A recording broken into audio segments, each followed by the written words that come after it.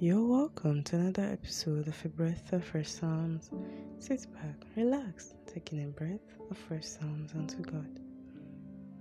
This episode is taken from the book of Luke chapter 22 verse 70 to 71 and chapter 23 verse 3 to 4. Luke 22, 70 to 71 says, Then said they all, Art thou then the Son of God? And he said unto them, Ye say that I am. And they said, What need we further witness? For we ourselves have heard of his own mouth. Chapter 23 verse 3 to 4 says, And Pilate asked them, saying, Art thou the King of the Jews?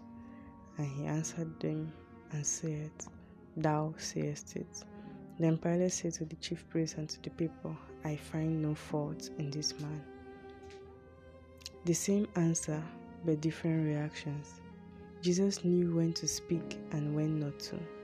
Although he gave the same answer in both cases, the reactions he got were different, and the questions had different motives too. The elders and the chief priests already made up their mind. They were biased. They knew what they wanted to do, whether Jesus answered them or not. However, Pilate asked Jesus mainly out of curiosity. He just actually wanted to know. From here, we can also learn that one answer can dismantle two questions meant to intimidate us.